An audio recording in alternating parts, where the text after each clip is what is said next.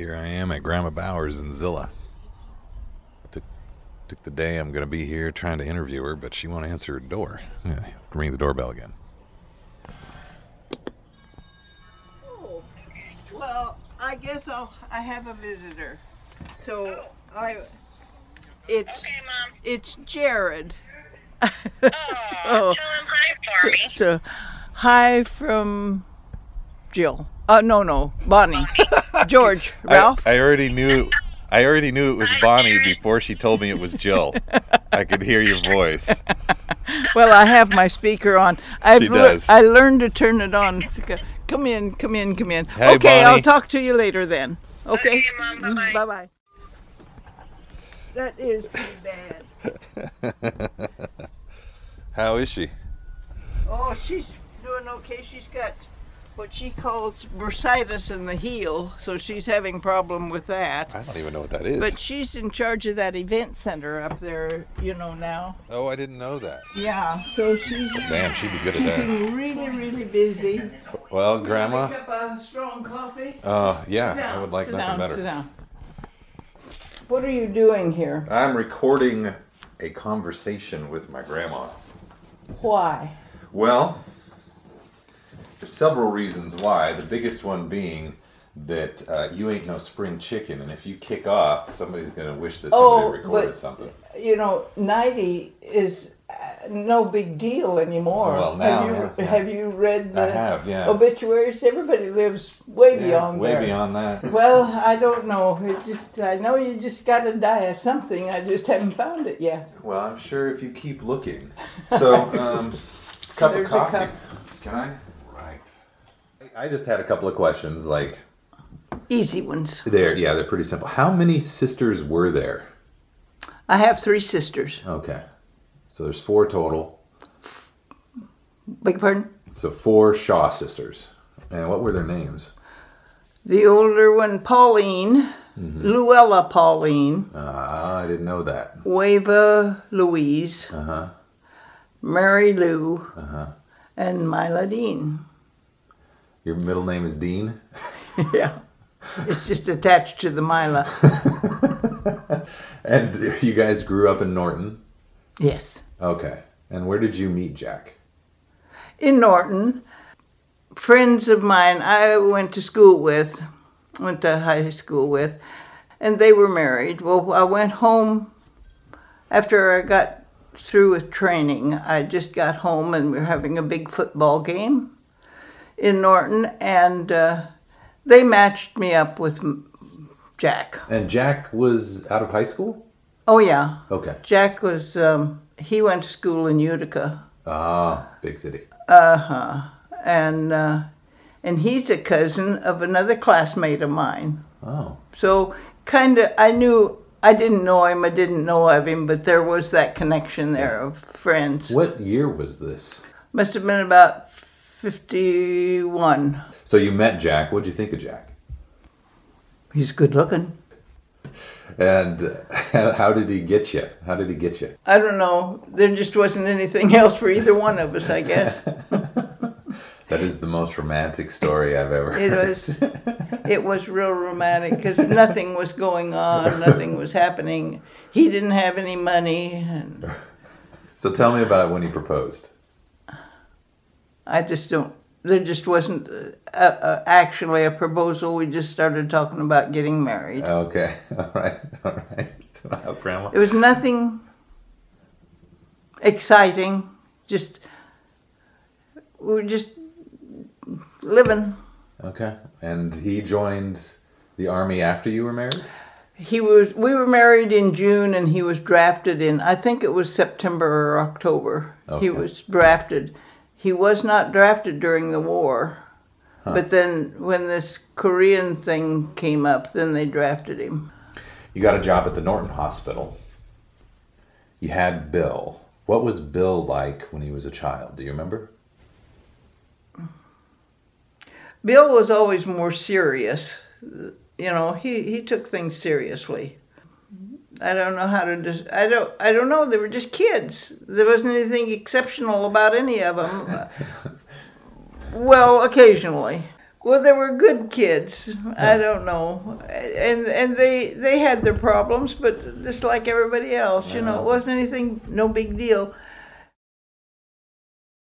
Jack and Mylodine had several children. Bill was their oldest, and that's my father, Bill Bauer. He married Leslie Gurman. We're going to be focusing on Bill Bauer and Bill's youngest siblings. Bill and Leslie met at Zillah High School. Bill was not a Christian at the time he met Leslie. Leslie converted him to Christianity, and they got married right out of high school. Leslie finished her dental hygienist degree in Yakima, while Bill worked at Pay 'n Pack. After they were married, they attended a Bible school in Yakima, and then went to Fresno to be part of a church plant. While they were in Fresno, they were notified that Jack Bauer had died in Reno, Nevada. My mom was the oldest of several, and their names in order were Ruth Gurman, who married Larry Wise, Mark Gurman, who died of a brain tumor, Ray Gurman, who lives in Yakima, Lori Gurman, or as I like to call her, Crazy Aunt Lori, who is a pharmacy technician and lives in Zillah, and Lisa Gurman, who married Matt Bauer, my father's youngest brother. And now let's talk to my mom. A lot of Bill's family, it was very dysfunctional because his father was alcoholic, gambler, and would come and go in the home, back and forth, and very disruptive man. Not anger, but other issues. Very, very disruptive. So we didn't even realize the extent of it until he had passed away and some of the situations started coming out. But Matt was a very little boy when his dad passed away. When Jack died and we were in California at the time, got the news, Jean Ann and Gilbert had helped Mylodine move to Zillah, to a smaller home, much more manageable. She still had the children, all the kids except Jean and Bill at home, but it was much more manageable. So Bill and I came home, and we stepped into helping with Mylodine asked us to have Bible study, and she tried to make it so that everyone that lived at the house had to come. I can't remember how well that worked, but I know that Jill and Bonnie had an encounter with the Lord, and I can't say for Greg and JD, it doesn't seem like it because of what's gone on, but with Matt, yes, Bill was kind of old enough that Matt looked to him a lot to grow and mature and just have encouragement. I wouldn't say I was too much in the picture with the family, really. I was Bill's wife, but it was mainly him with relating to his siblings and bringing the truth of God that made it change in their home. As each one surrendered their life to the Lord, then that changed the atmosphere. If you've got your Bibles, and I hope you do, let's turn to, I just wanted to share a brief scripture before we continue this morning in Psalms 145, starting with verse 8. The Lord is gracious and merciful, and the glory of the majesty of thy kingdom. Thy kingdom is an everlasting kingdom, and thy dominion endures to all generations. To all generations. That's one of the things that the Lord's been speaking to us a lot about dominion living and kingdom living, about God's dominion coming in every area of life. Absolutely every area of life. Absolutely every area of life.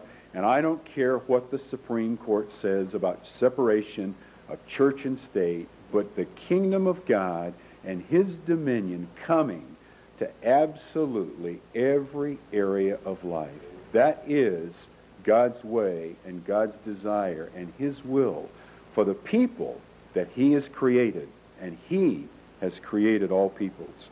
Kevin, come and continue to lead us in worship as we respond to the Lord this morning. Stand with me one more time. There's one more song I'd like to sing before I turn it over to Bill.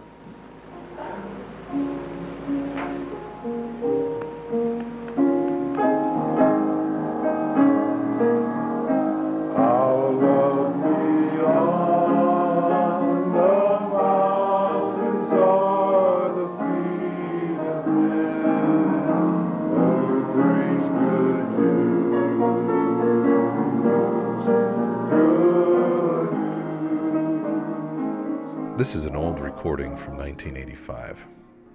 The man you hear speaking is Don Chisholm. He's a pastor of Village Assembly of God. Our God reigns. Our God reigns. Our God reigns. Our God reigns.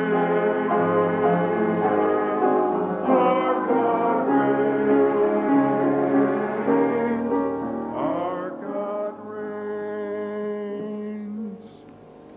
Amen. Bill, come and share the word of the Lord this morning.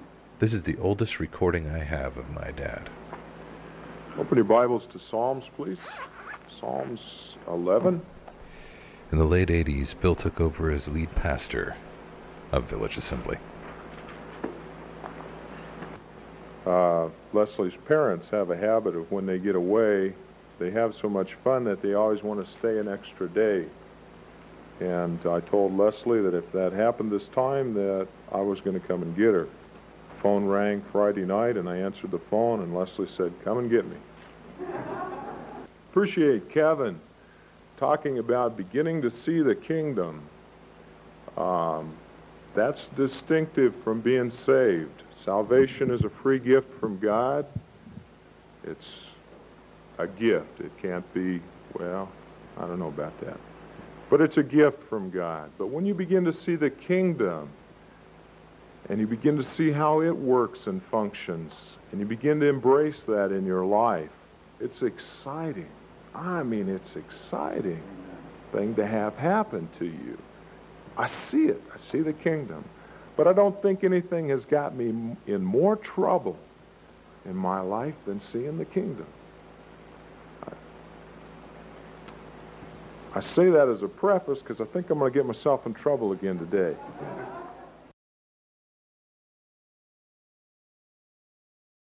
Here's Jody Smith. How you doing? Good. 1998. You were on the leadership team at Valley Assembly of God. Was it called Valley Assembly of God, actually? 'Cause Valley we'd left. Covenant Community by then. Who was the leadership team at the church? So the leadership team, they considered it a wagon wheel model. Okay. Is the structural. The structural model was a wagon wheel. Or who was at the center? Your dad. Bill and Leslie. Leslie. Okay. Yeah. And then Randy and I and Matt and Lisa were like Spokes? one tier out. Oh, okay. Like another round brace, and then an additional. So we were considered core 1. Then there was core 2, Ruth and Larry Wise, Candace and Ruben Rios, Oli and Jessica Johnson. I think that was it. Okay.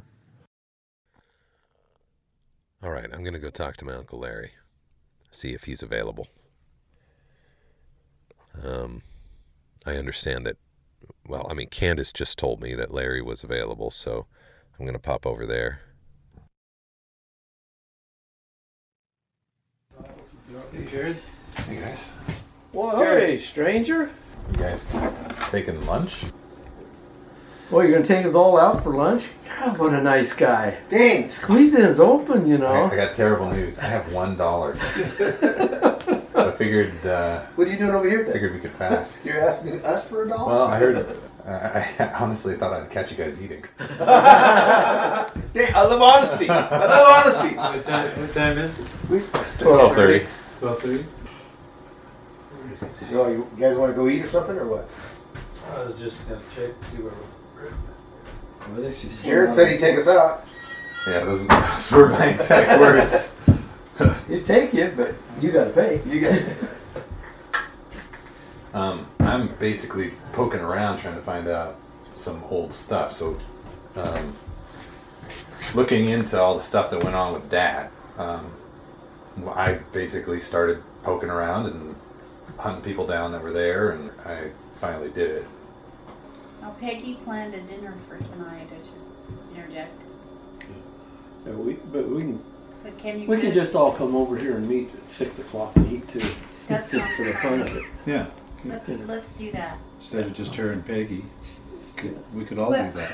It was supposed to be for all 6 of us because Oh. you guys are working. Well, if you And want it to go was- sit down and and it was my idea. So talk a little bit, It was your idea. if you It want was a these great guys idea. or whatever. Well, he Yeah. doesn't need me. I wasn't there. Don't know nothing. It'd still be nice to have you around. Yeah, the only thing I know is I miss him. Let's go sit on the Every front. time Me somebody too. starts talking about him, I start getting upset. If Well, you're not comfortable, Richard, then don't worry about it. I'm gonna go home and help Peggy make green beans. I would like to visit with you someday, just for the fun. Oh yeah, well I hear you're retired now, so Yeah, yeah. Thanks, But Rick. anyhow, yeah. But yeah, I'll get out of here. Get out of you guys' way. Let's go sit on the. yeah. Well, thanks guys. Sorry, Rich. Or sorry, Larry. I drove Rich off. It's just part of your personality that we've accepted. That's who I am, Richard. You show up and we get upset. People start leaving. Well, for myself, you know, I mean, your dad, for the most part, had a very, you know, people knew him from when they first moved here. Had a very good reputation, especially after he became pastor. I mean, my dad told me, I mean, we're down in California and stuff, but my dad told me that your dad, Bill, has the town just buzzing. I mean, he's chauffeuring around Norm Brown. Why in the world is Norm driving Bill around, or Bill driving Norm around? Well, they had the two same kind of cars in the same color, you know. So Bill go, hey, let's go have coffee, you know. And so he's driving. The next time, well, Norm, come on, I'll take you down for coffee, you know. And so, why is Norm Brown driving Bill around, you know? Yeah. He said that was just a coffee shop, you know. I don't understand. I mean, why is Norm Brown chauffeuring this pastor around? Your dad did have a very good reputation. He had a very good ministry of love. He was very intelligent. Knew how to talk to people mostly by listening. A lot of times, people in his so-called position, they like to talk to people, but they don't really want to listen. I remember, Bill, one time we met down the basement over at the house, and I said, you know, you have these guys come in almost every morning, early in the morning. You guys sit down here by the fire and drink coffee and talk and pray and, you know, whatever it is. And he goes, mostly I listen. They just need to get something off their chest.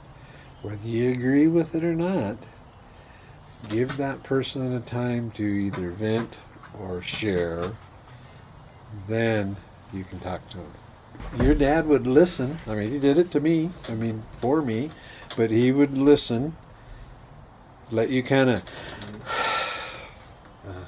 Okay, well, have you thought about maybe you need to change a few things you're doing, Reuben? Yeah. And instead of getting a reaction, you get, well, what do you mean? Then Right, yeah. you go on to the next step. That's the thing. People in the church at the time, I mean, because we were family, we lived on the same property, we grew up together and all that, assumed that we knew mostly what your mom and dad and family and stuff was doing or thinking and all that. And I could say probably at least 60% of the time we did, because they communicated.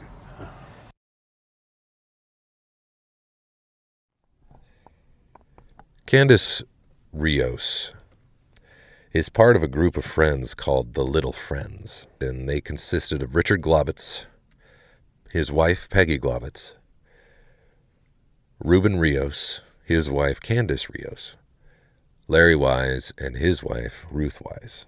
These little friends lived life together, and they savored it together.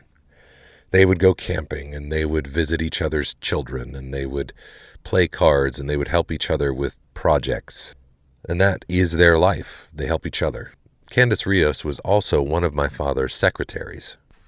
Here is Candace Rios. We heard such truth the first Sunday we came, and I know it's a silly term to say we were church shopping, but that was the first church, the first Sunday that we went to, and we thought, well, let's just try this church here. And it was just a random choice. We didn't know anybody there. Russian roulette. Yeah, it was this one. And which is odd because it's back in the corner. You know, you don't hard even to see find, it. Yeah, hard to find. And we came home that first Sunday, and Ruben said, "Oh," he said, "I've never heard I've never heard this before." And then we'd go back the second Sunday, and we'd come home, and he'd go, "I've never heard this before." We've been in church. We hadn't been in church a lot of years. We'd been out in Buchanan and a little bit in Methodist and Toppenies. We were hearing things that were truth, that were common sense, but we had never heard them in a church before. And a son not being a son being a son and not being a slave when you go into a workplace, that blew me away. So Ruben and I'd come home and we'd have these conversations, and it was like, oh gosh, it's Sunday. We've got to wait all this time till Sunday comes around again. He captured our hearts the first Sunday. It was like, oh my gosh. Bill just didn't get up and preach. Bill was telling a story. Let's listen to Bill Bauer in his own words. You have to forgive the recording on this. It is a bit rough. Secrets bind hearts. This principle came home to me when I was a young boy. I was about 11 or 12 years old, and I was invited to be a candle lighter at a wedding. And I was born and raised in Kansas. Actually, I'm not a native of Washington State. And I had a cousin that was my same age, and he was invited to do the same thing. And it was our job to go in at the front of the wedding procession and light the candles on each side. Don't ever ask 12-year-old boys to do that. No, don't do that. But somebody was foolish, and they asked us to. And they bought us these matching sport coats, first ones we'd ever owned, and they had this nifty little pocket inside of them. Man, it was cool. It was a long time ago, guys, you know. And before the wedding started, they gave us candles that we would use. These long things, and we figured out that you could slide that Hummer in there and just kind of tuck it, and it was right in that special pocket that was in our new jacket, and we were so proud of our candle in our pocket, 12 years old. Well, in the course of time, I got thirsty, so they had one of these water coolers where you go up and you hit the little button and you get a drink of water. And when I hit that button and leaned over, that candle was in my pocket, and it snapped just as I leaned over because it hit that thing. Man, I straightened up. Forget about the drink of water. I went over and I just sat down by the wall. I had been in trouble so much my whole life in this. And I was sitting there, little beads of sweat coming out. And I was watching my cousin. He walked over to the water cooler. And he leaned over and he straightened up real quick.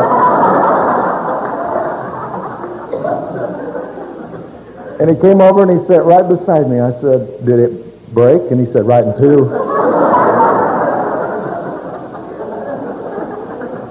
I said, well, what shall we do? He said, I don't know. I said, well, shouldn't we tell somebody? He said, I ain't telling nobody.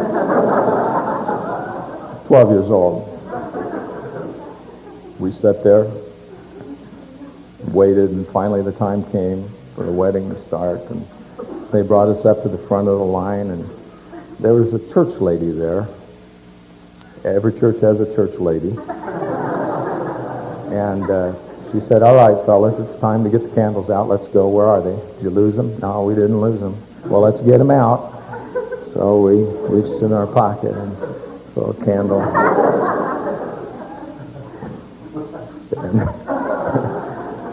And this lady gasped, She grabbed them away from us and she disappeared. And we knew we were in big trouble. Big trouble. And she went back in the recesses of this church somewhere, and she came back and she had 2 brand new candles, and she gave one to my cousin, one to me, and we went through the whole thing. No problem. But we just knew that the shoe was going to drop, But you know what? She never told anybody. Church lady. Oh, man. She never told anybody. As far as I know, she took that secret to her grave. And do you know what? It endeared a little 12-year-old heart to her for all time. That is one of the people I want to meet when I get to heaven, is that little church lady that never told anybody. And our hearts were bound together. You see, secrets bind hearts. Here's my Aunt Ruth. I went into her house with this recording, and in the background you can hear her grandkids and her daughter. Well, I don't know when it really started. I knew it for the first time when we walked over to your mom and dad's when we had something come up in our life, and that was about 2 weeks before family camp, or even a week before family camp. It was right. So what year would that have been? And the month was June. So that's the first time I noticed it, is that we'd be in the living room. We'd been together a million times before. This was different. That's when I noticed it. He was like across the room, and I mean across the room.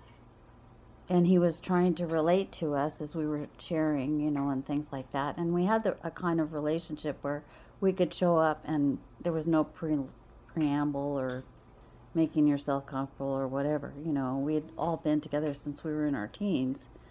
And so we could start wherever in a conversation, and it was not remarkable. But that day was different. So that was the first day I noticed it. All right, this is Candace Rios. She's talking about the first time she noticed that something was wrong with Bill. Bill was a man who always had other men in his office talking one-on-one. They never came in feeling like they had heaviness on their shoulders, but when they left, you could see a difference. Seriously, Jared, you could see a difference on them. It's like Bill spoke truth to them, and I think a lot of it was people loved Bill. They loved his humor, his wisdom, his insight, the way he'd speak of God. I saw him doing that, and it would bless me tremendously, because I believe that men need to speak to men. But then there came that little shift. And in that shift was Randy and Jody were part of whatever that group was that was around your dad. I don't remember what they call it now. And Matt and Lisa. And in my sight, this is only my perspective of it, Bill began to lose, I will just call it the joy of life. Bill took a turn somewhere. Don't know what it was. Couldn't put my finger on it, but Bill took a turn. I'm just going to say this. In my eyes, it seemed like Bill wasn't as confident in himself as he had been previously. I think Bill had a heart for men who were broken. That's how I see it. Personally, I began to see a change in Bill where he didn't have the confidence that he had before.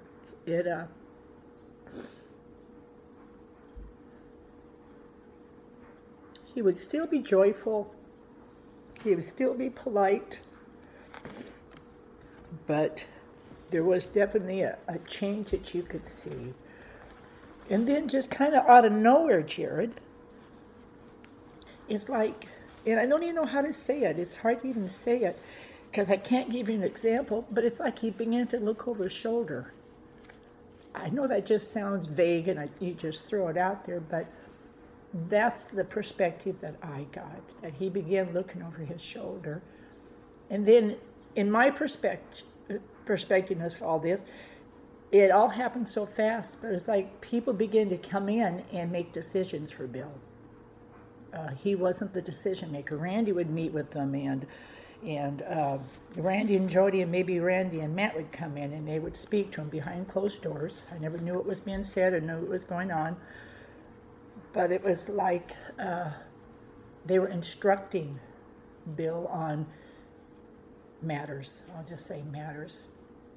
And then he took a turn and started doing bizarre things that we had never seen Bill do before. And Reuben and I discussed it on and off. And it was like Bill no longer could make a decision. It's like the core of 4 people came in and instructed Bill how to make decisions.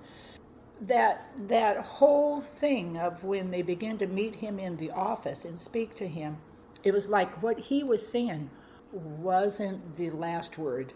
They had to instruct him as to what was going on. I never saw him that way before, but he looked baffled to me at times in the office when they would come in and speak to him behind closed doors, and when they'd leave, I'd see him sit at his desk and he'd just sit with his head down. Maybe he was thinking or going back over what they had just said and what they had just talked about.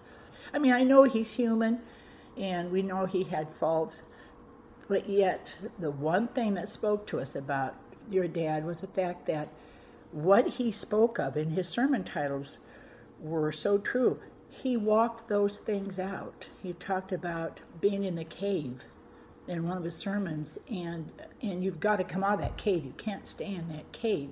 That was a sermon on a Sunday morning, and that sermon always came back to me because at that point I believe Bill had started to recede back into this darkness of a cave. I think he was talking to the congregation of what was happening personally with him.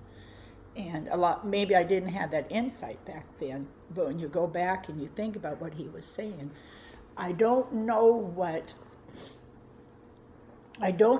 happened. It's like Bill was no longer Bill. It's your mom, Randy, Jody, Matt, and Lisa surrounded him. And I don't know if this was good. Reuben and I say we didn't think it was good, but that's just our personal opinion. But they surrounded him, and we got a call one night, Reuben and I did, in the middle of the night. We were living in town, and Randy said, "Can you come out and sit with the kids? Something's happened, and we've got to get over to Bill and Leslie's." So we ran over there, and both the kids were in bed. They didn't even get up. We just sat in the living room and prayed while they were gone. We were never informed as to why they had to rush over there. I was never informed as to did things get worked out, which is fine. We weren't part of the problems. We didn't need to be involved in it. We just called on to watch the kids. But those things were happening. Some of the older couples in the church were feeling that they were being left out as to what's going on with Pastor Bill. What's happening? Why are people not talking about it? Why is everything becoming a big secret? Why is it that they've got Bill in the office and they're chatting with him all the time? And why weren't we, as part of the body, able to know so that we might not have been able to help? And it wasn't a matter of we want to know because this is, maybe we could have prayed, maybe we could have done something, But the congregation was totally separated from those 4 people, your mom being the 5th person. Those 5 people and what was going on with your dad. All right, now here's my Aunt Ruth again. Malcolm talked to Larry and I about Bill at that time because he knew that we'd been close for many years, well, since we were teenagers, you know, and he noticed some things that were happening, and Malcolm doesn't have the best perspective on everything, but he reads people real well. And he said that he was concerned about Bill. He felt like he was having,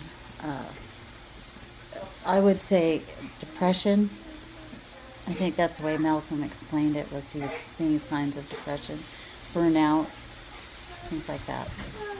So that was before family camp. That would have been in June.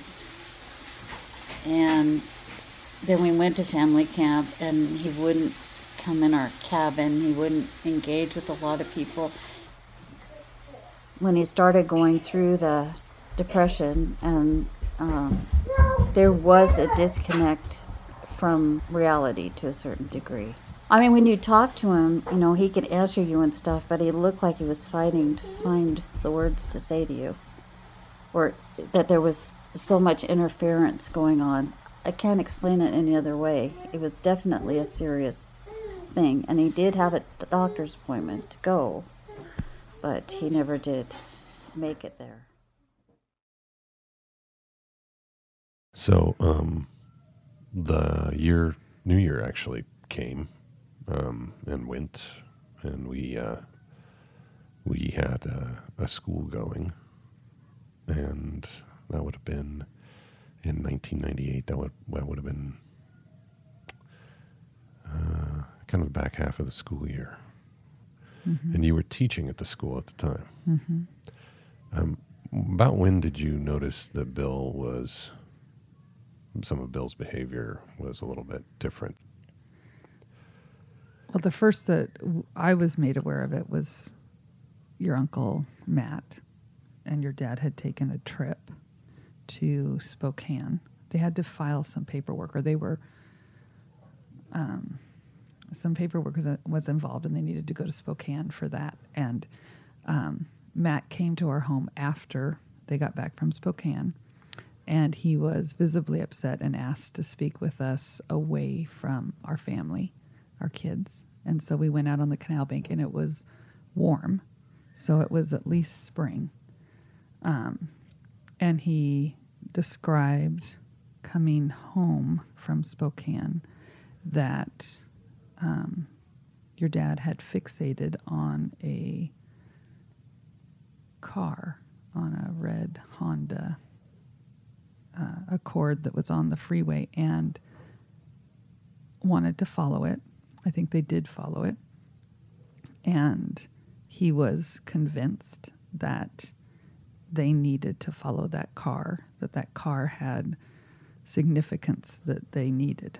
And Matt was really troubled by, he couldn't convince your dad not to.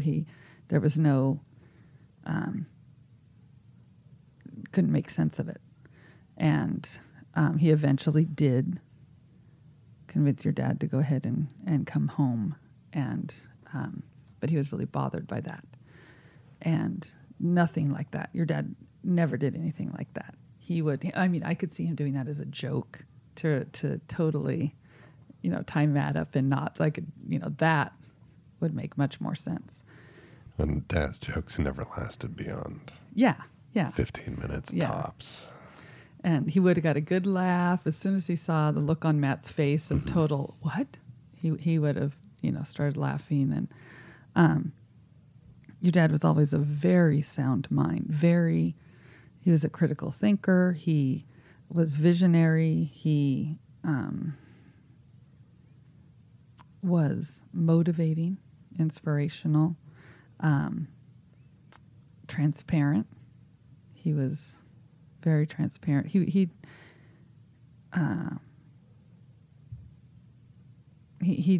just cared for people in a way that I hadn't seen before, and that he was of very sound mind. And so I didn't really understand what Matt was describing. I couldn't, place it.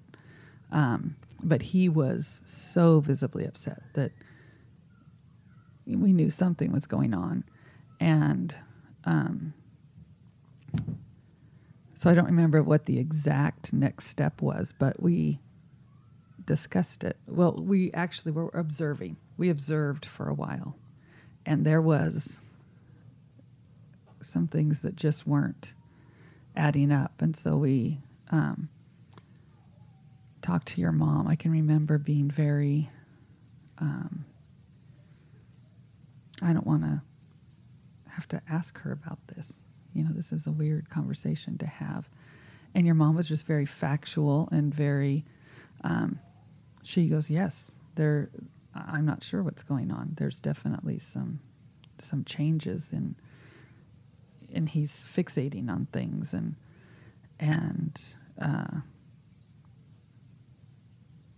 I just remember she wasn't emotionally, she wasn't distraught, she wasn't stressed out, but she was concerned and she had noticed changes. And they accelerated very fast. He confessed things. He was trying to convince us. He knew he was not thinking correctly. And he was trying to convince us just how badly his mind was going. And he, we would try and say, you need more sleep, or it's a spiritual attack, or,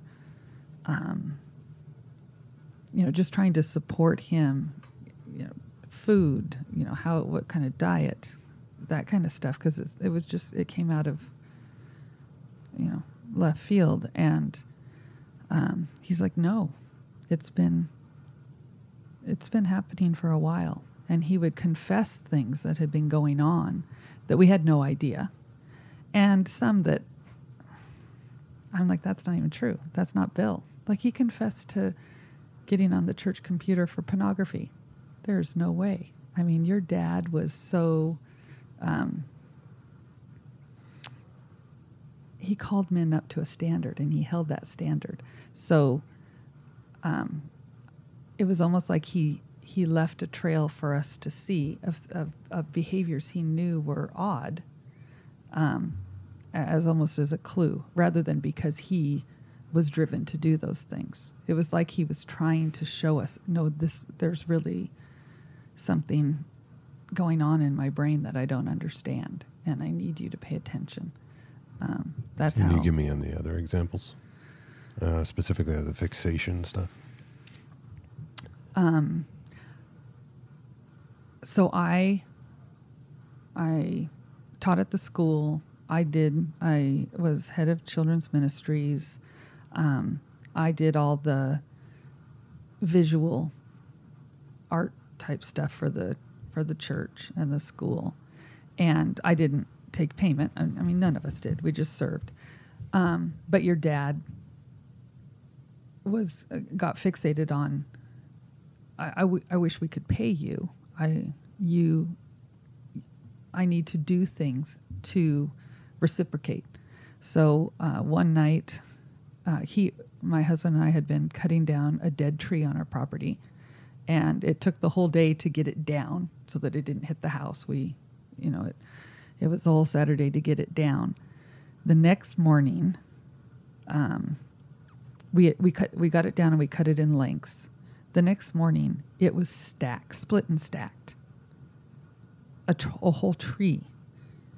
And your dad had come over in the middle of the night to our house, and he had seen us. They had driven by, or we were doing. Once he started into this odd behavior that we weren't quite sure what was going on, we made a decision that someone would always be with him. So if your mom couldn't be, Matt would, or Randy, or myself, or something. So he was with us the day that it was that we were taking the tree down for some reason or another, and so he was aware that it had come down and that it had taken us all day to get that much done. And he had come in the middle of the night and he had split it and stacked it all to, kind of repay me for some of the work I did. Another time he came in the middle of the night again. We had I wanted to make a brick path through a flower bed in our yard, and we had gotten the bricks from the building that we had talked about having our church in the old train depot in Zillah. And so we had a pallet of bricks. We just hadn't got to it yet. There were trees and tree roots in the way. So I was trying to kind of figure that out. In the middle, I woke up the next morning. There it was. The brick pathway was done. He had planned it, made a way, laid it. I came out, and there he was finishing up the last few bricks. So he got this idea. And I had worked for the church for 5 years at that point. And, it was just, we all chipped in and we all served. And, but for some reason, that's one of the things that he fixated on was I needed to receive some kind of payment in return. And so he would do those things. Like, you guys didn't hear him splitting wood outside? I know. It was a very odd feeling to come out and know someone had been at your home all night and you hadn't noticed. Are you aware of him doing anything else like this for people? I don't remember him serving, like that. He was fixated multiple times with the red car. And we went to Maple Valley early on in the process. Early in his degeneration, you mean? Mm-hmm. Okay. Yeah. So sometime in the spring. Yeah. Well, probably summer because it was a tent. They were having a tent revival. So maybe May. Okay. There in Maple Valley. We went over to I can't even remember their names. The Easterlys? Easterlys, thank you.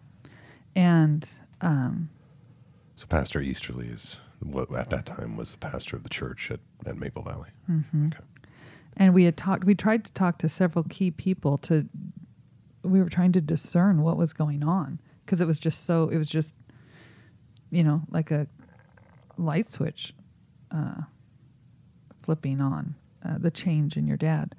And so we went to Maple Valley. We stayed with them and then went to this tent meeting and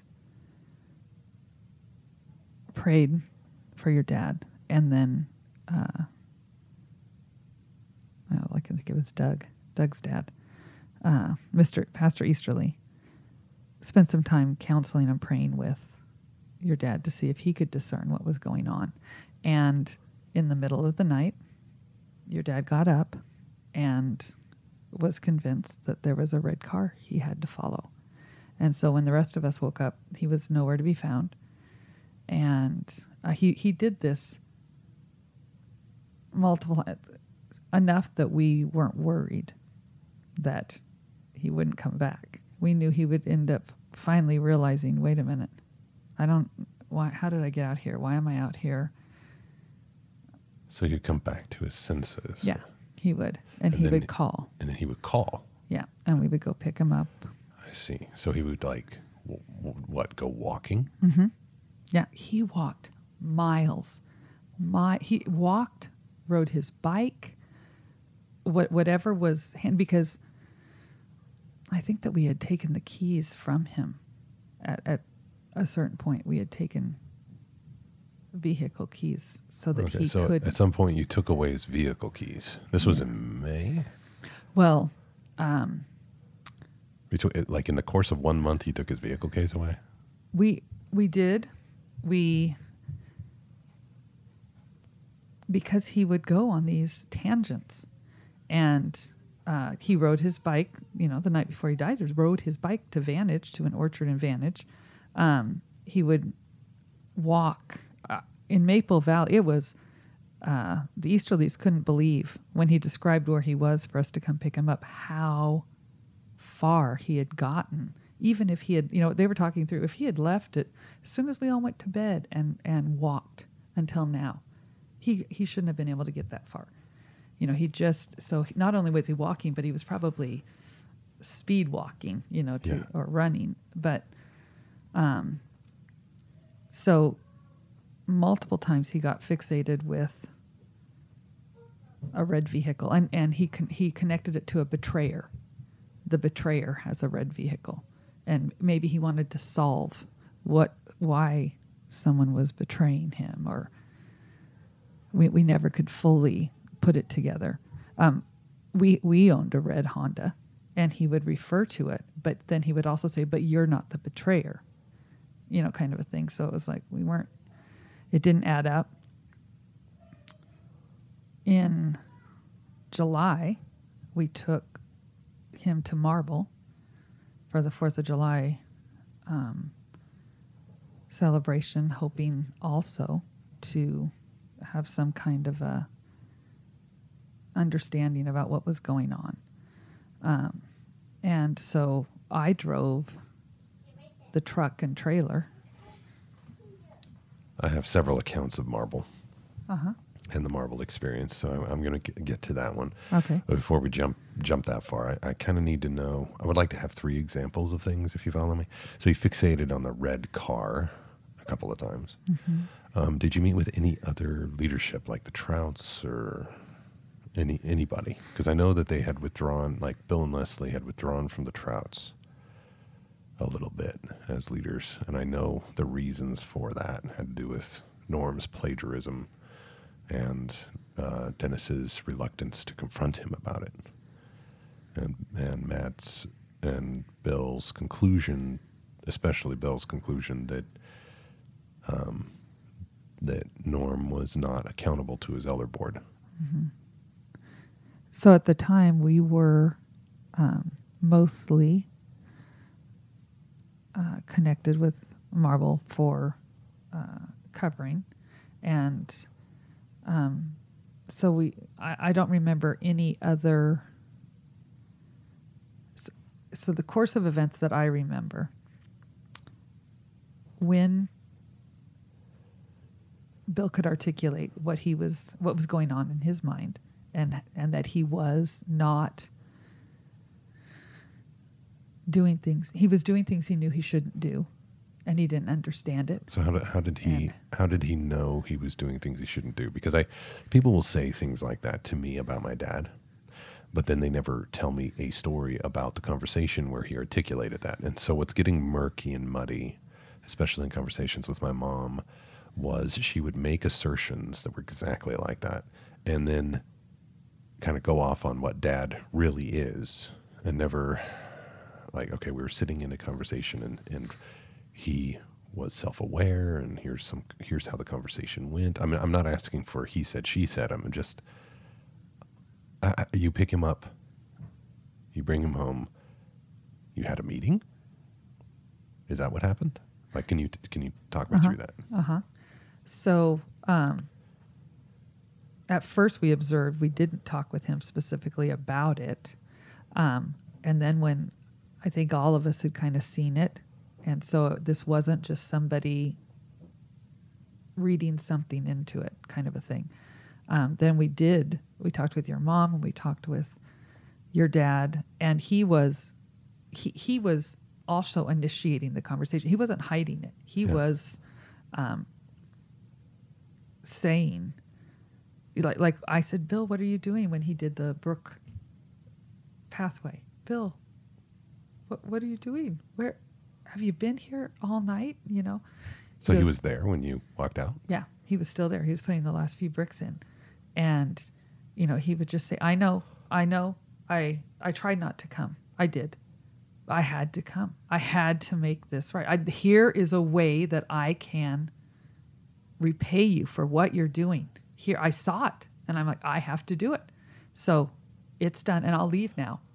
Please forgive me for intruding on your space and causing you unease. That please forgive me. But I had to do it. That would kind of be a conversation. And when he talked about the pornography at the church, he had told Matt and Randy, and then they had brought your mom and Lisa and I in and said this, he's saying that this is what's going on. And he would say it was on the church computer. When I was here by myself, I got on the church computer and looked at pornography. So it was almost like he had done it specifically. So we would say, oh my word, that crossed the line. You got on the church's computer. You can't do that here. This is a place of God. It's almost like he purposely did it so that we would have to draw a line and confront him and bring a sanction. A day that I remember very vividly is the day that he cut his knee with the chainsaw at your house. And he had stitches, and he was, he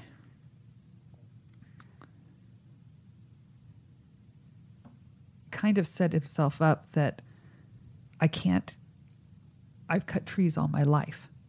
I know how to do this. And yet here I am cutting myself. What's wrong with me? I'm not who I was. I can't do what I used to do. You have to institutionalize me or get rid of me.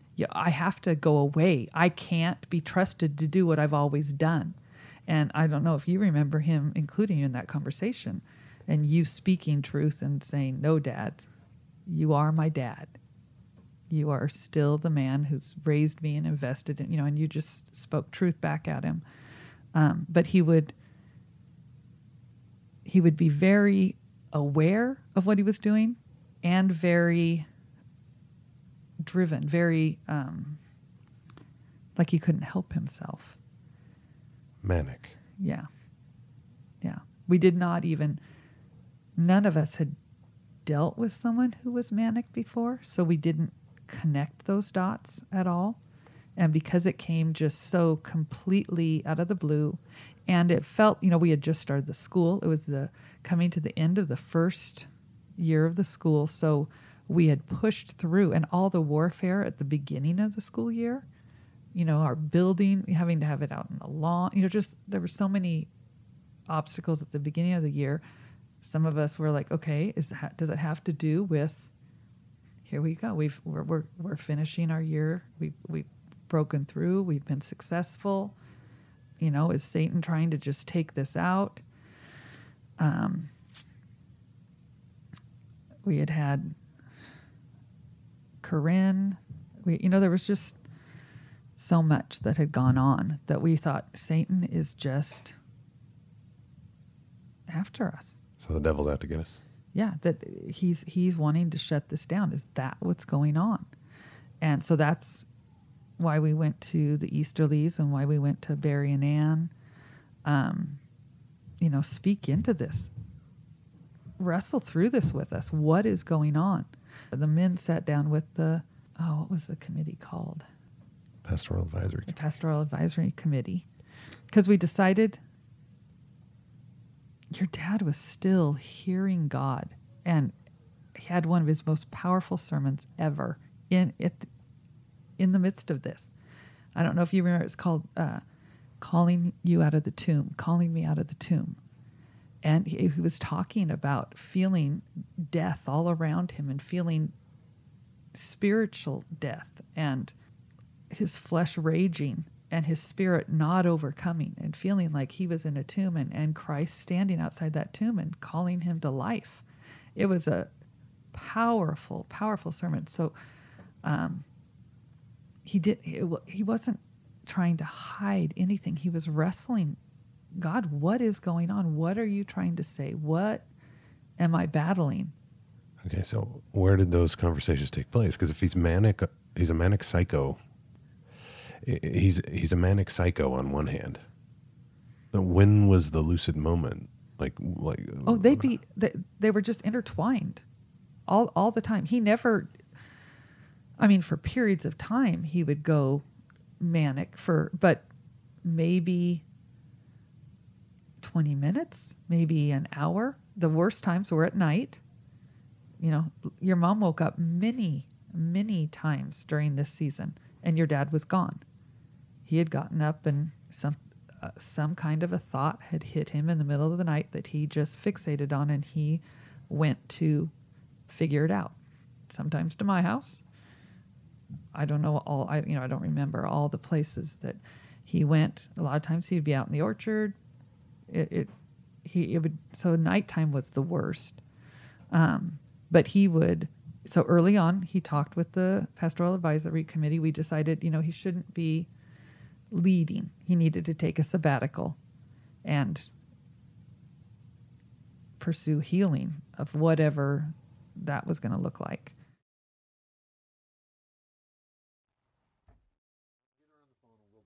I think it's all, Peggy was supposed to plan this, so.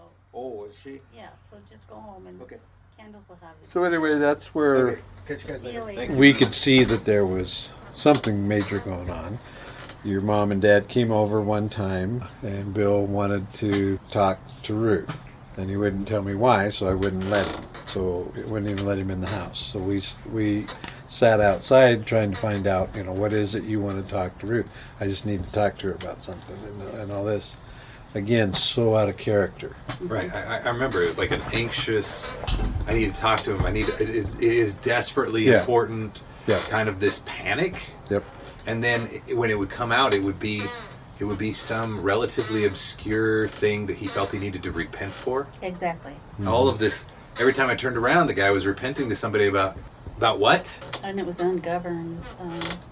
It was wild. But that was during that time frame. That crazy time. Not prior to. Mm-hmm. But at the time, I thought something needs to be done. And he needs to go see a doctor. He needs to go see somebody. I mean, don't even have to go to the hospital or anything, but someone outside. Because as the time went on, it wasn't even like, well, I can fake being okay for this hour. It wasn't. You just kind of like bouncing off the wall. So that was just a major sign that there is something wrong and something needs to be checked out.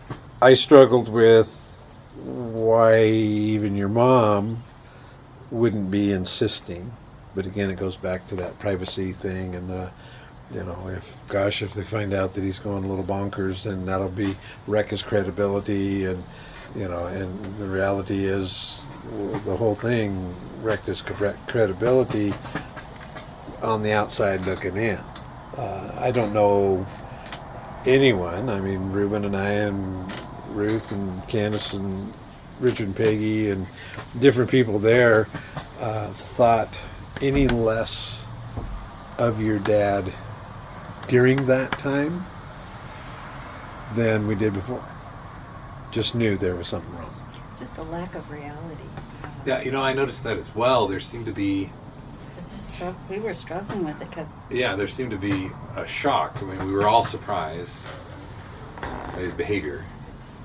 And it was so radically out of character and out of the blue. Yeah. And then the other thing that really struck me from everybody that was attending the church, essentially, I was sitting here, I cannot think of a single person that was attending a church of over 100 at that stage, who, it was as if all of the deposits were there and nothing that Bill did could change their opinion of him. Right. Which was shocking. Well, and there were a lot of people who asked us. Is that a good shock or a bad shock? Good. Yeah. I mean, how many people could say that? Yeah. Not many. There were a lot of people who came to us, Ruth and I, wanting to know why aren't they taking Bill to get help? To a doctor. Yeah. And did they ask you what was the time frame? But when they asked you that, and the time that you saw the incidents that occurred. Very short. Very short.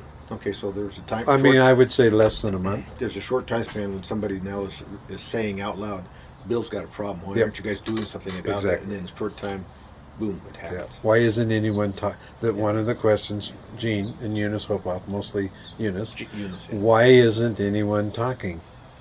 Why isn't anyone telling us what's going on? Why is it a secret?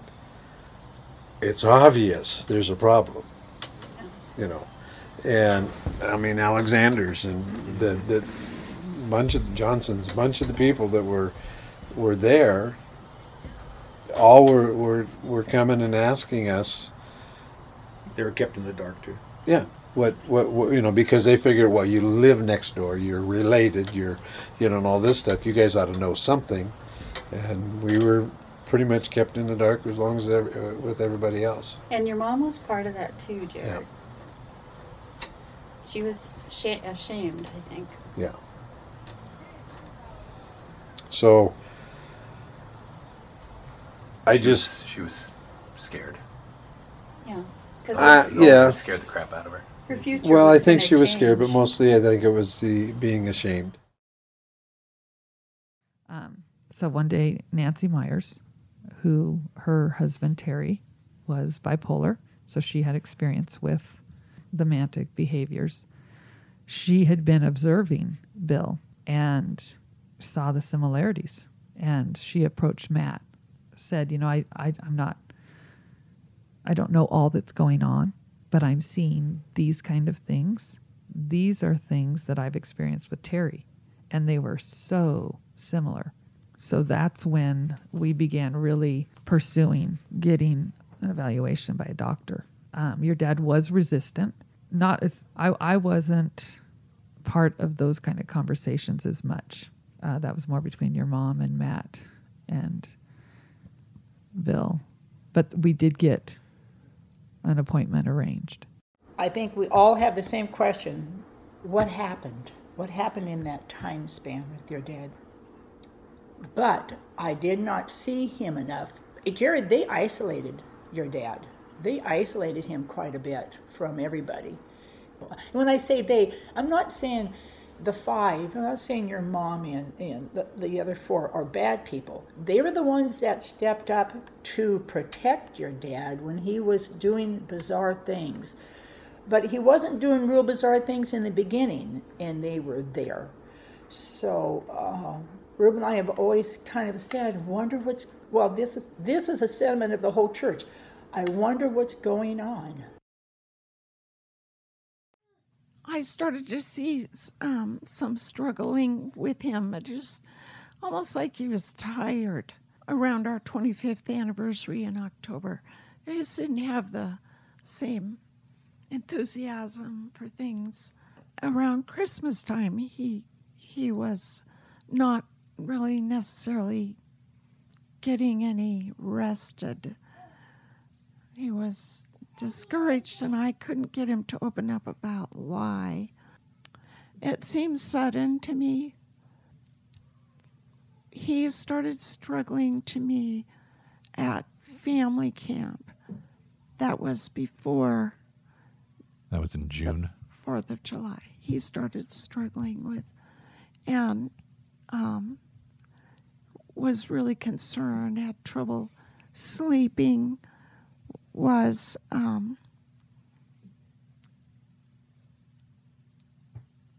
don't know. I almost felt like he might be having some symptoms of a nervous breakdown. But he wasn't mean or hurtful towards anybody or anything like that. Just was struggling with a lot of issues. Wasn't sure that he wanted to pastor anymore.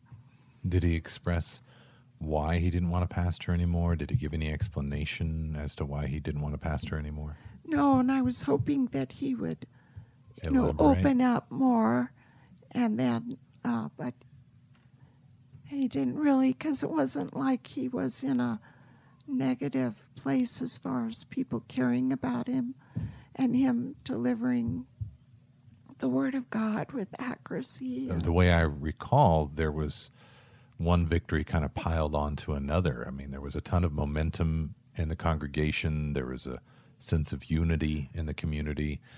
The word of God was preached and looked forward to and hungered for, and people just thoroughly enjoyed everything that had to do with it. And people who didn't enjoy themselves would leave, and they would leave on good terms. Yeah. So that was happening in June when Malcolm and Judy McGee came down. That's when I started to sense that he was struggling. He wasn't opening up about what he was affected by. Did you at that time believe that it was his sudden disinterest in I did when he pastoral? lost heart. I see. When he started to withdraw and lose heart, think that he wasn't good enough for what God was doing, and some of those kind of thoughts. Can you express some of those kinds of thoughts? Oh. Not really, because he wasn't expressing a lot. He was holding a lot in. Can you give me something? Can you say that again in a different context? He said that he felt like, at one point, he said, I wish I had a relationship with the Lord and the Holy Spirit like you have. And he said, I feel like sometimes I'm outside looking in. He said he felt like sometimes like God was on a board of a CEO of a corporation, and he couldn't relate to him. And yet he would get such wonderful revelation from the Lord up until just a little bit before this. That was like he felt loved by God. So the first time I noticed that something was up with Dad, he pulled me out of high school, and he let me have it with both barrels, kind of out of the blue. Do you remember that? No, because I wasn't there. But I was, there was one other incident where I didn't trust him to take you on like a getaway into the mountains. I didn't want him to do it because it would be normal and what I would consider normal. And then he would get real concerned for you. Can you describe concerned? What does that mean? Worried about you. I didn't trust his concerns, so I said, no, I don't want you leaving on a camping trip with Jared. It was like April, May? Probably May, June. What was he concerned about with me? He wouldn't articulate that to me. It seems a little isolated to me. Wouldn't you have just normally trusted him in that situation? Because he was acting erratic about he was so worried about you, and almost like it was another, you might say, fixation, like you said, with the car. And it was about you, kind of zeroing in there. I was not going to let that happen. And if I recall right, I think Reuben and Candace were living nearby then for a few months, and they came over. I asked them to come, and Reuben said, no, Leslie doesn't feel comfortable about this, and backed me because I didn't know if I could stop it. So one of the things that keeps coming up is that Bill was depressed. Mm-hmm. Is that true? In hindsight, I would say that he was suffering some depression. Okay. Do you have any idea what triggered that? I'm sure there's a number of things that accumulated. One was we lost Corinne to a car accident with Skylar as the driver. And that was really hard on Bill, too. He was covering Matt and Skylar, and then my dad passed away 6 months after Corinne passed away. And her death was so hard on our family. We were just grieving when my dad passed away. Then we were thrust into helping my mom, which we didn't mind doing. But I started taking care of the dental office to keep it running while it went on the market. Bill was covering people's at the church and our family. So that can contribute to things like burnout. So burnout is a possibility? Well, and lots of things are a possibility. At this point, I'd be speculating. Mom, you were closest to him. What's your opinion? My opinion was that he was really needing a break, a rest. So they were offering the committee called the PAC committee. He talked to the PAC committee and they offered him time off and that kind of thing. He took some of that and then he didn't preach as much. But it didn't seem to help. Wasn't. I don't know. Help. He deteriorated. He didn't seem to get better. He didn't seem to get better. He enjoyed some of the things he was doing, though, that were different than what he had done for years. So. Such as? He was riding his bike with Dick Milkey, and he was doing labor kind of things, physical labor around the farm, and we had purchased the farm from Mom so that she would have an income. I mean, not just us, but other people purchased the properties that she had. She wanted to stay with us as a family, so we made those arrangements and helped that transition to go through. I do remember that quite well, but he was still rather distracted, distant, emotionally unavailable. Oh. Towards me, less so towards Trenton. What was your experience of Bill? My experience of Bill was that he was in distress, but I was helping him the best I knew how. I saw that. And he was still loving and kind, and the things that I recognized about him. Now, I can't interview everyone. Matt and Lisa Bauer are going to come up a lot in this story. But part of what I'm doing, as you'll see at the end, part of what I'm doing is explaining why Matt and Lisa and Leslie and Randy and Jody made the choices that they made. Part, by no means all, but part of what I'm doing is giving you a look into their world.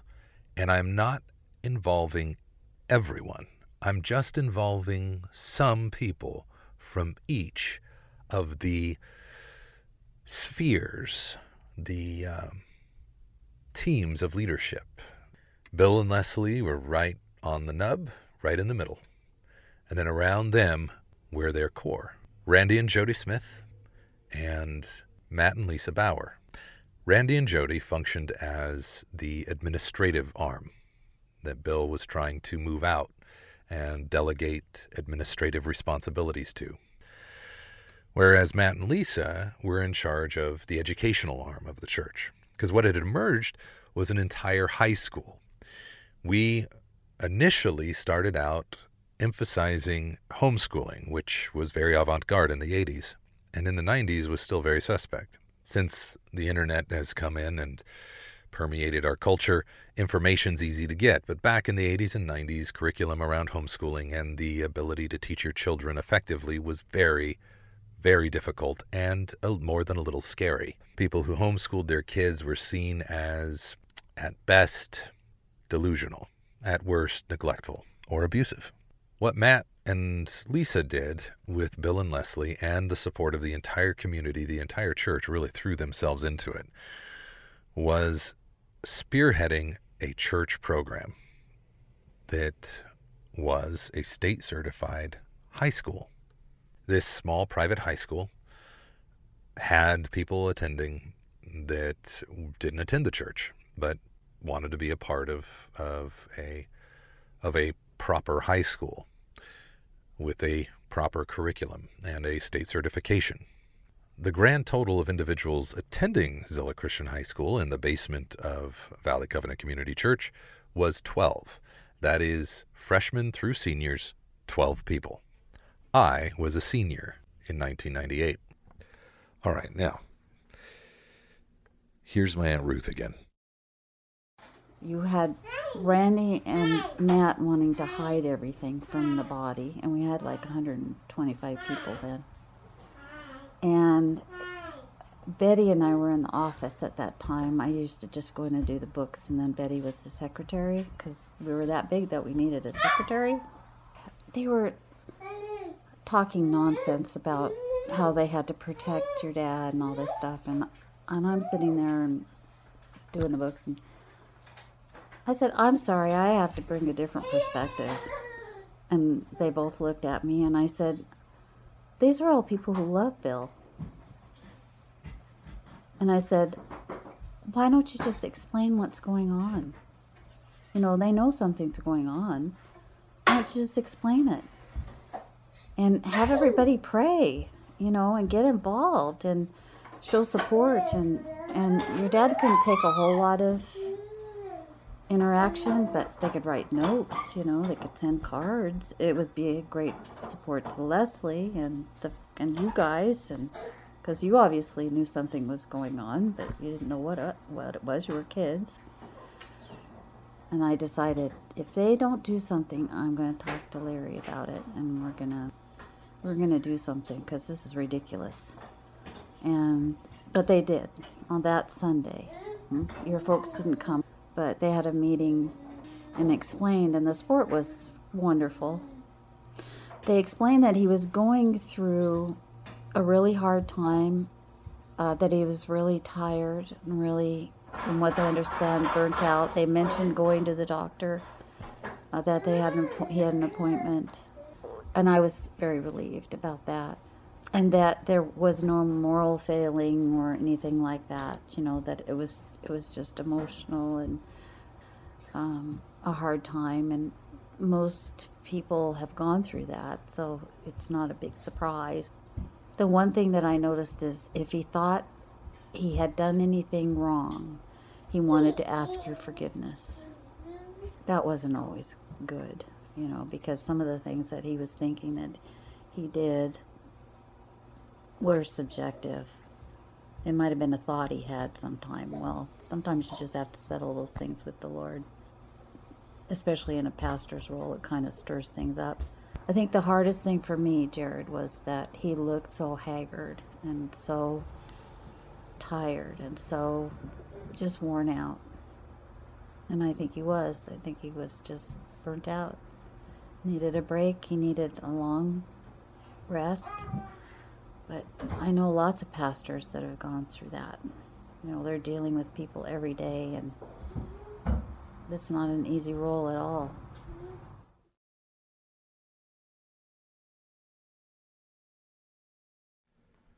All right, here's my mom. I was just trying to love him and support him the best I could. I saw you do that, yeah. I watched you do that, and it was interesting from my perspective. It was very startling how very affectionate everyone was with him throughout the entire process. Mm-hmm. And throughout his deterioration. There was an outstanding demonstration of goodwill, pointed his direction by every person involved.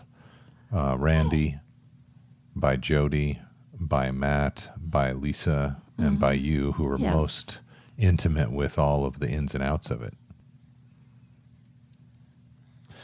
So you're not aware of Bill trying to kill himself? He said that he was tempted at one time to me. Okay. Do you remember me gathering the guns up and taking them out of the house? Yes, because I asked you to. Okay, can you tell that story? Well, when he began to be erratic and I didn't want guns at our house, so I asked if I could send him to Mom's because they had a safe that they could put him in, and so I did that, yes. And so I did. I rounded them up and I took them away. There's no more to the story. I just didn't. Well, that doesn't usually come out of the blue. Can you tell the story of Dad being tempted at one time? Can you remember any of that? All he said was he told me that. Okay. When you're with a person, though, that you're, in connection with, the obvious isn't obvious a lot of times. It's gradual change. It's hard to see. It's hard to see in the beginning. Became real evident in the spring and summer, though, that he was really struggling. When coming back from the 4th of July, I had driven the trailer up. On the way back, they thought Randy and I left early, so we weren't there when everybody left to come home. But we had felt like he had been I don't think that he'd done very much manic stuff over 4th of July. I think all of it, that's where he cut himself. That's where he cut himself, and he was walking around with the paper towel that I remember that maybe could be. But so it was decided that I could go ahead and go home with Randy, and Bill would drive the truck and trailer home, and he would be sandwiched in between Larry and Ruth and Richard and Peggy, and they would just keep him between them, and they would get home to Zilla. And they pulled into the rest stop, and wasn't it Sprague, or is that King City? I think it's King City. Yeah. Well, it might have been Sprague. Yeah, could have been either. And he had Leslie get out. Yeah, but everybody was pulling out, and he was kind of there. They thought that he was in line with them. They didn't go back. Leslie had to call us, clear in Zilla, to come get her. They didn't realize he wasn't with them or something. I don't know. But he stopped, opened the trailer door, got a chair out for your mom, set it down, told her to sit in the chair. And I think he said he was going to go to maybe she went to the bathroom. And when she came out, there was a chair and he was gone. That might have been how it happened. And so she called us because it was before mobile phones were everywhere, and we were the only ones she knew would be at a phone. And so we came from Zilla to pick her up, and which is 2 hours. And he was gone. I mean, we thought when we got there that he would have come back, whatever tangent he went on, but he was gone for a full week. He just drove straight out from Sprague, just through the desert, he tore out the underside of the trailer. When he got back, everything underneath the trailer was ripped out. Whose trailer was it? Yours. It was your family's. And he likened it to Christ going out in the desert for 40 days. And I mean, when he came back, he didn't have food. He didn't have drink. He didn't, it was the end of the camping trip. We were coming home, so he didn't have supplies, and he just took off into the desert. And I want to say it was over 5 days. And when he came back, he did come back, but it was off. I mean, the trailer was not even usable. It was done. It was done. During those 5 days, what happened? Yeah, he didn't have a lot to tell us. Okay. And how did you guys handle it, him disappearing for 5 days? Your mom was, when we got to the rest area, your mom was just sitting in her chair singing worship songs. and she just had chose to worship God and not get all amped up. And and that's what we tried to do the whole time. God, what should we do next? Show us what you want us to do. And I don't think we filed a missing persons. Maybe we did. I don't remember having any interview with the police. He might have even called maybe and let us know. You know what? I think he did. I think he did call. I vaguely remember something like that. Yeah, I think he did call and let your mom know that he was okay and that he needed to, he needed to find God. And he was going to go out into the desert like Christ and find God in the desert. That's the way I remember it, yeah.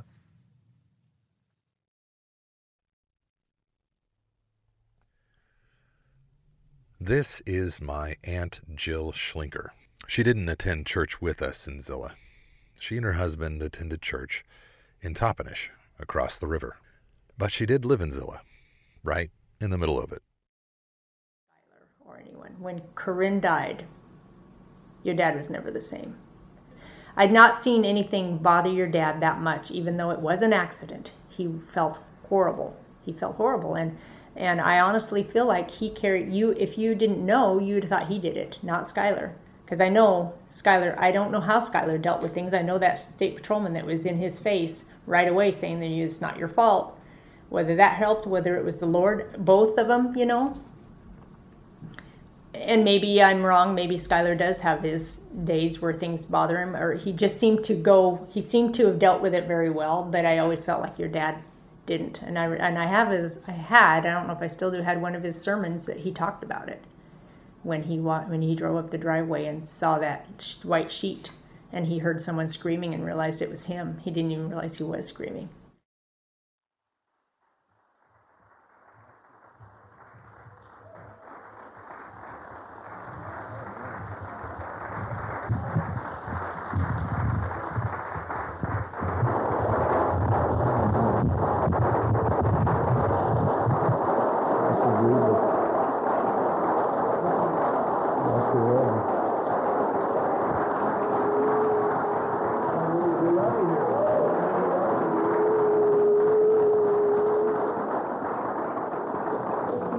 Thank you very much. I feel like I'm just among family here this morning. Turn with me, would you please, to the 23rd Psalm. I have a little formula for us. And the formula runs like this: biblical truth plus life's experience equals reality. You can get into the Bible and you can read all about it, and somehow it makes it a certain amount into our mind, and some degree it speaks into our spirit. But when you take the Word of God and you experience life and you use the Word of God as a filter for that, then you come up with true reality. And, on the other hand, if you just experience life without the filter of the Word of God, you still don't get reality. It takes the two together to really understand why things happen, what it's all about. Biblical truth plus life's experience equals reality. Last October, our family experienced a reality that was almost too real. You ever have those experiences where life just gets so real that you're not sure you can take it? Last October 26th, my son was at my in-laws' house, and he loaded up a couple of the grandchildren into a big van that we owned, and he buckled them in and surveyed the parking lot to be sure all was clear, and he backed around and was going to come over to our house, to home. There was one little girl that he left behind, and she felt left behind. And she went out to be with her sister who was in that van. And as my son put that van in drive and pulled forward, she ran up to the van, just learning to walk. She ran up to the van and fell under the tire. And the van drove over her, and Jesus took her home. I was on the phone at the time with Doug Sherman, as a matter of fact, so there was a lady that we were in an extended conversation, which we always have, and a lady came to the church, so there's been a tragedy at the farm, you need to come right away. And I knew it was one of those situations where I was driving and praying, but I knew that it was too late to pray. You ever have that sensation that it's just too late to pray? And as I drove up that hill, there are certain images that are burned into my brain forever of the sheriff cars and state patrol cars, lights flashing, the ambulance, and a little package laying on the ground with a sheet over it. And there's a pain that comes that is so exquisite and so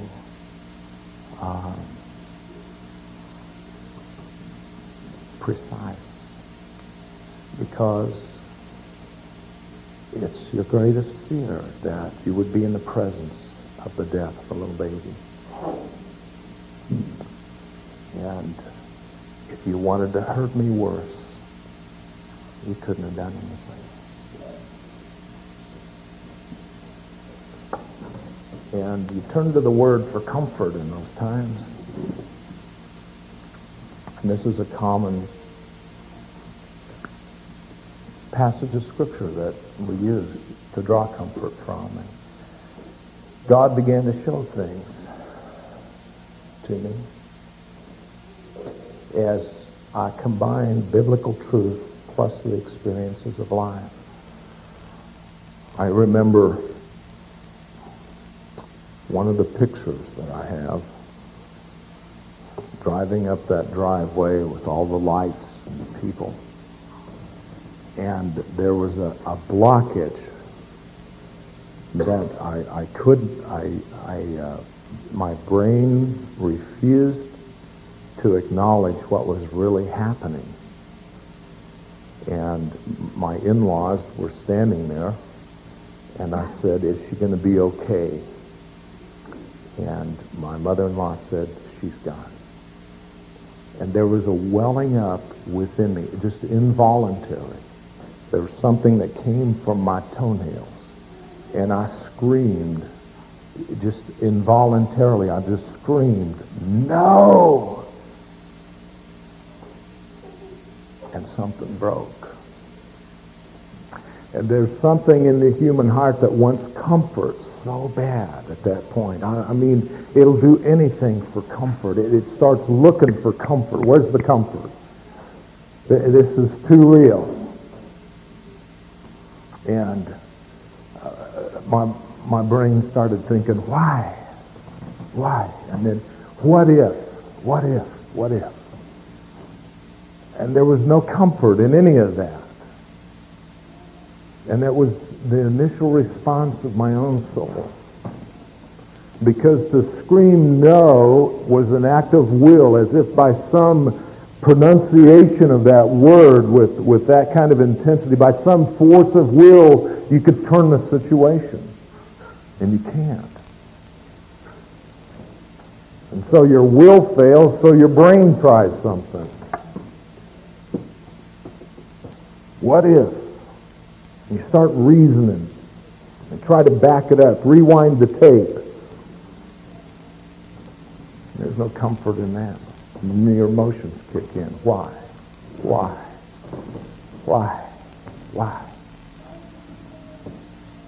And after I went through all that, I heard the voice of the Lord say, "Bill, you're standing at the wrong tree." See, in the garden there were two trees. One was the knowledge of good and evil, and one was the tree of life.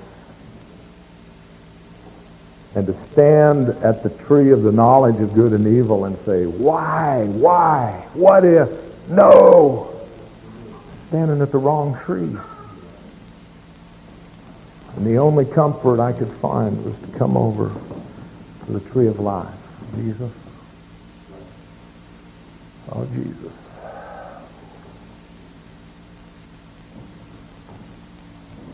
And I kept hearing this command, just worship me.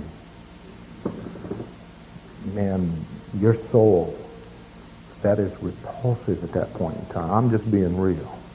That is the last thing on earth you want to do.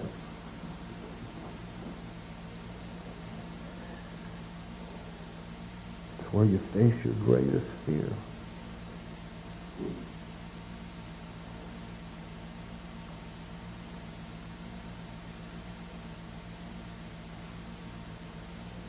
It's real. You begin to mark days in terms of the worst day of your life, the second worst day of your life, the third worst day of your life.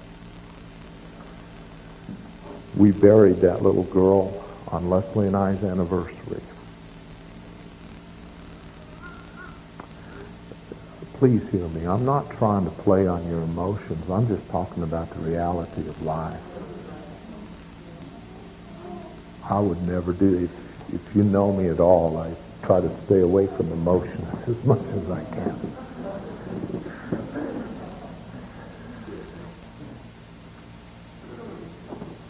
There were some images I had to replace in my mind in order to keep my sanity. I thought I was going to go crazy. One of them was right after the funeral, I was on a drive, and I just got to noticing beside the road in our area, it's become popular to take a couple of pieces of lath and make a cross and stick it by the road where someone has died in an auto accident. You notice those things around here? And they look so forlorn and so pitiful. And every time I saw one of those, that picture of that little girl came back. And a mommy and a daddy with their arms around their dead baby. And I was going crazy. The other one was right at Christmas time. My wife and I were shopping in a Hallmark shop, and they have these little figurines of angels on clouds, you know, and they look incredibly like this little angelic girl. And Leslie and I are standing there looking at these things, and we're just in a puddle. I mean, the lady's trying to wait on us, and we're just bawling and snotting, and it made a picture, and I had to replace it. And it was just a few weeks ago. I was in the morning, and I was seeking the Lord, and I got a picture of this little baby. And she was in heaven, and she was surrounded by hundreds of babies, just hundreds of them. And they were all asking her questions. What was it like to be born? What was it like to be wanted by mom and dad? What was your mom like? Because these little babies had never got to taste life. And they weren't wanted. And it was so comforting to me. I don't know about the accuracy. That's real subjective stuff. But it comforted me. And it replaced a picture. And she was doing something of worth and value. And I like that. And maybe Jesus will adjust my theology a little bit. But until then, would you let me just keep my sanity with that picture?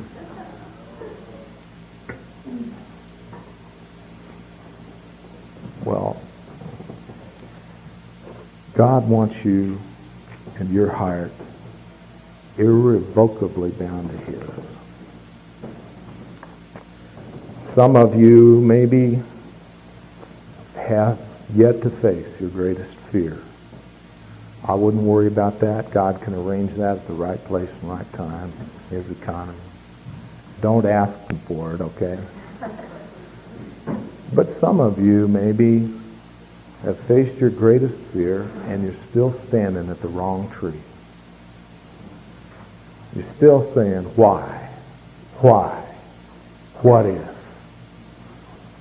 Screaming no, the God of heaven.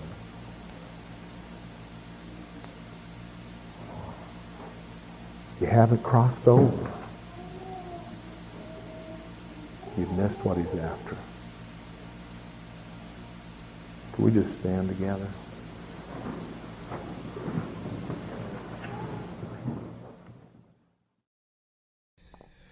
The racket you heard and the feedback that you hear on that specific recording, it was because of the standing ovation. The sermon's title was Psalms 23 Made Real. The complete sermon I'll make available on this podcast at some point. All right, here's my mom again. It was the Columbia Gorge, I guess. I don't think of it as the gorge there. Well, he went to Vantage once, but he also went to, like, Goldendale. Yeah. Mm-hmm. He didn't tell me he was going to do it. And he loved bicycling.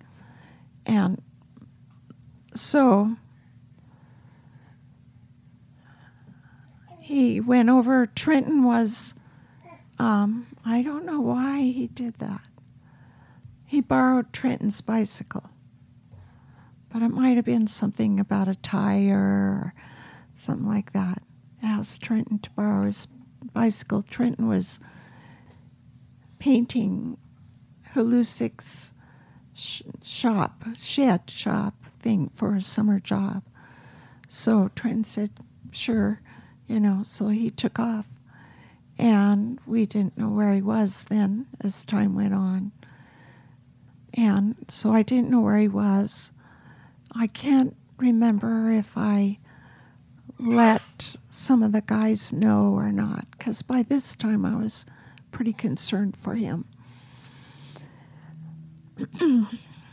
So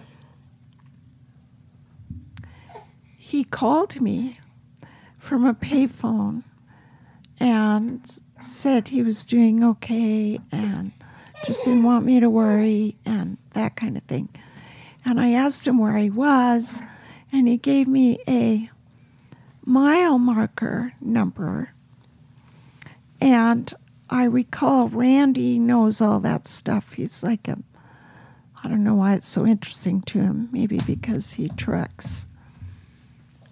But Randy told me where that was, and it was not where he was. So he lied to me on the phone about where he was.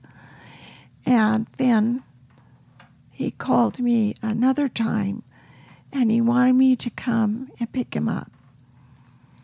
And it was at the Vernita Bridge, or Vantage Bridge, which is it there, the Vernita, is the smaller one that you would go all along that windy road through and jump out there at. And that's where he had gotten to right before he was going to cross over the Columbia.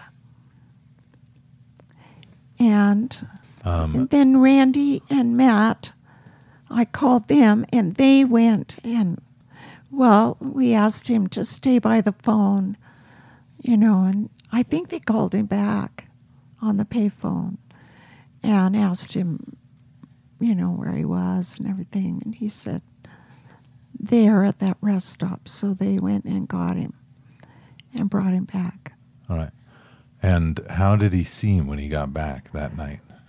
He seemed embarrassed, and I would just say he seemed embarrassed that he hadn't communicated better and that kind of thing. And so I was feeling really out of what do I make out of this, It was discouraging to me. And you guys went to bed that night together? Yes. Yeah. It was hot. Yes, it was real hot. Yeah. What did he say to you? He asked my forgiveness for not communicating, and we went to sleep I forgave him, and I said, let's talk. And he said, okay, we'll talk in the morning. And I said, I need to know where you're at and what's going on with you, and so I can support you and to understand what's going on with you. And he said, okay, well, I'll meet you in the morning. And that's the last I talked to him. He called from Vantage that evening, and it had been hot, and he'd been riding his bike all day. I don't even know how many miles away that is, 30, 40? And so he rode from Zilla to Vantage. And called from a house there, and Matt and Randy went. We knew he had a bike. We knew that your mom knew that he had taken his bike. So they went and picked him up. And he'd done a few bike rides before where he just wound up in the middle of nowhere. I know that on one occasion, I believe he made it all the way to the gorge. He went for long bike rides. And he went up over past Golden Dale. Yeah. He just, it was unbelievable. And it was hot. I mean, and he wouldn't eat. He wouldn't drink. He was manic. He wasn't thinking. At this point, I should explain the farm. The farm sits on top of a ridge. Zilla is really up on a bluff, looks over the Yakima River. And the bluff peters off in sloping ridges kind of on the back side of town. The front side of town, there's a dirt cliff that towers over the freeway. But in the back of town, it peters out and slopes down. And there's a little spur of a ridge out by the canal that encompasses a gradual grade and rolling hills as you head out into the north of town. The Germans moved from Seattle and purchased the Pugsley Place and another farm and fused them together into German Farms. It had apples, it had prunes, it had peaches of 2 different varieties, and most importantly, it had cherries. The part of the ridge that slopes down was on the German farm, and they built a house that looked out over the Cascade Range. And the Cascade Range is beautiful. From the upstairs living room, there are 2 large windows that looked out right at Mount Adams. Atop the hill, you could also look down on Rosa, which turned into one of the main thoroughfares in Zilla. And across the street lived Mike and Karan Hansis, and next door to them lived the Efflers. My grandfather bought this farm, and then up in a corner, he built his very own dental office. There's a long hill, a grade, from that main thoroughfare, Rosa, up to Grandma and Grandpa's farm. There's a garage, a large garage, a hay barn, a very large hay barn, a group of stalls that just hold old buggies that my grandparents collected, horse-drawn buggies. After my grandparents died, they divided the property between the children. And my aunt and uncle, Matt and Lisa, took my grandparents' old house that looked out over the valley. And right next to them, there was a piece of property that was divided out and given to Ruth and Larry. Now, I lived on the other side of the orchard. So where Grandma and Grandpa built their house looking out over the valley, back on the backside over by the canal was an old, run-down, classic 2-story add-on to an add-on farmhouse, the old Pugsley Place. And you can actually drive by it today. All right, let's go back to Ruth and Larry on the porch. Grab my stuff. I'm going to head home and I'll be back. And what time do you think you want to get together to finish? Or at least get more done? Well, I'll have to see how quick the floor dries. Probably need to run up and get some more tiles, so if it does, I can finish that off. Because until I get the tiles down, then we can't start. You can't put the furniture in. Right. Okay. Well, when you I get would to that, prefer to have the Come tiles. at yeah, 6 when you for get to dinner. that point, let me know, and I'll give you a hand with the cabinets in. Okay. Come at 6 for dinner. I can't answer that. She's already talked to Peggy, I think. Oh yeah. Just get her on the phone. Here, get her on the phone, and we'll talk to her. No, I think it's No, all, I'm just kidding. Peggy was supposed to plan this, so, Oh, is she? yeah, so just go home. Your mom shows up at our door and said she found Bill dead in the orchard. I was getting dressed, called the sheriff. She went over and talked to Matt and Lisa, and then we went out to the site with the sheriff, first sheriff that showed up. He had a second one, showed up pretty quick. Anyway, they were looking over the site. All of them, both of them said he wasn't dirty, he wasn't, it was just like he laid down and kind of went to sleep. Didn't have his glasses, but your mom said she picked him up because she was always picking him up. She didn't know why, but she just did. So they all said that any movement on the ground was just basically the death throes, like at the heel. Then the coroner came and all that stuff. And then the next time I saw your mom, she came out of the funeral home and said that your dad had died of a grand mal seizure, which I'd never heard of. In preparation to the funeral, we were cleaning up over at the house, and I noticed in the burn barrel there were 4 boxes of rat poisoning. They were empty boxes, new boxes. I saw that and I thought, that's strange. Try that again.